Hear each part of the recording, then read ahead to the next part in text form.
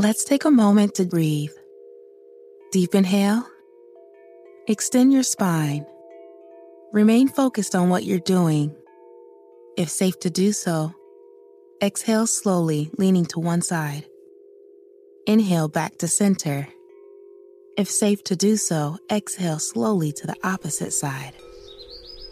Find mental health resources at loveyourmindtoday.org. This message is brought to you by the Huntsman Mental Health Institute and the Ad Council.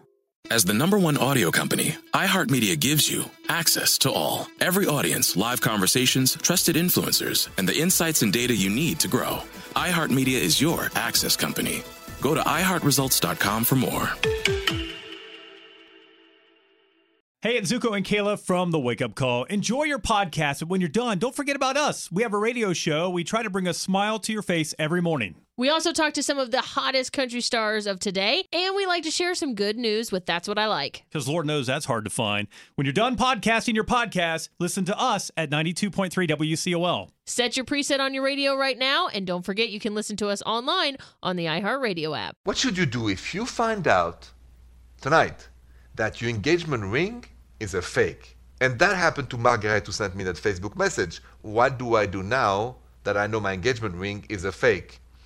Because should she tell her fiancé she knows and she loves the ring, doesn't want to break, the sentiment behind it? What should you do? No unspoken, Margaret. Tell your fiancé what happened, and maybe he's the victim of somebody trying to sell him a fugazi. In French, a wazoo means like fake diamond. And that can happen to all of us. So I don't think you should keep that as a secret.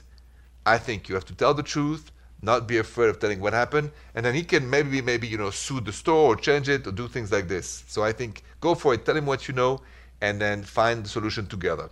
That's my advice. Don't hide the truth. You call that next.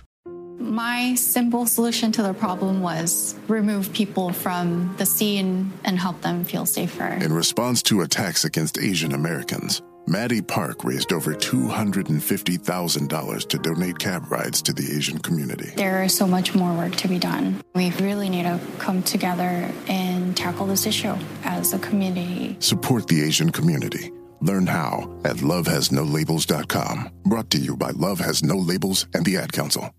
It's The Breakfast Club, the world's most dangerous morning show. Hey! Angela Yee is kind of like the big sister that always pokes you in the forehead.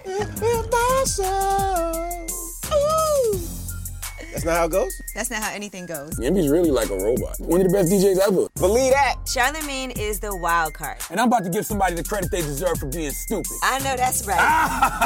What is wrong with you? Oh. Listen to The Breakfast Club weekday mornings from 6 to 10 on 106.7 The Beat. Columbus's real hip-hop and R&B.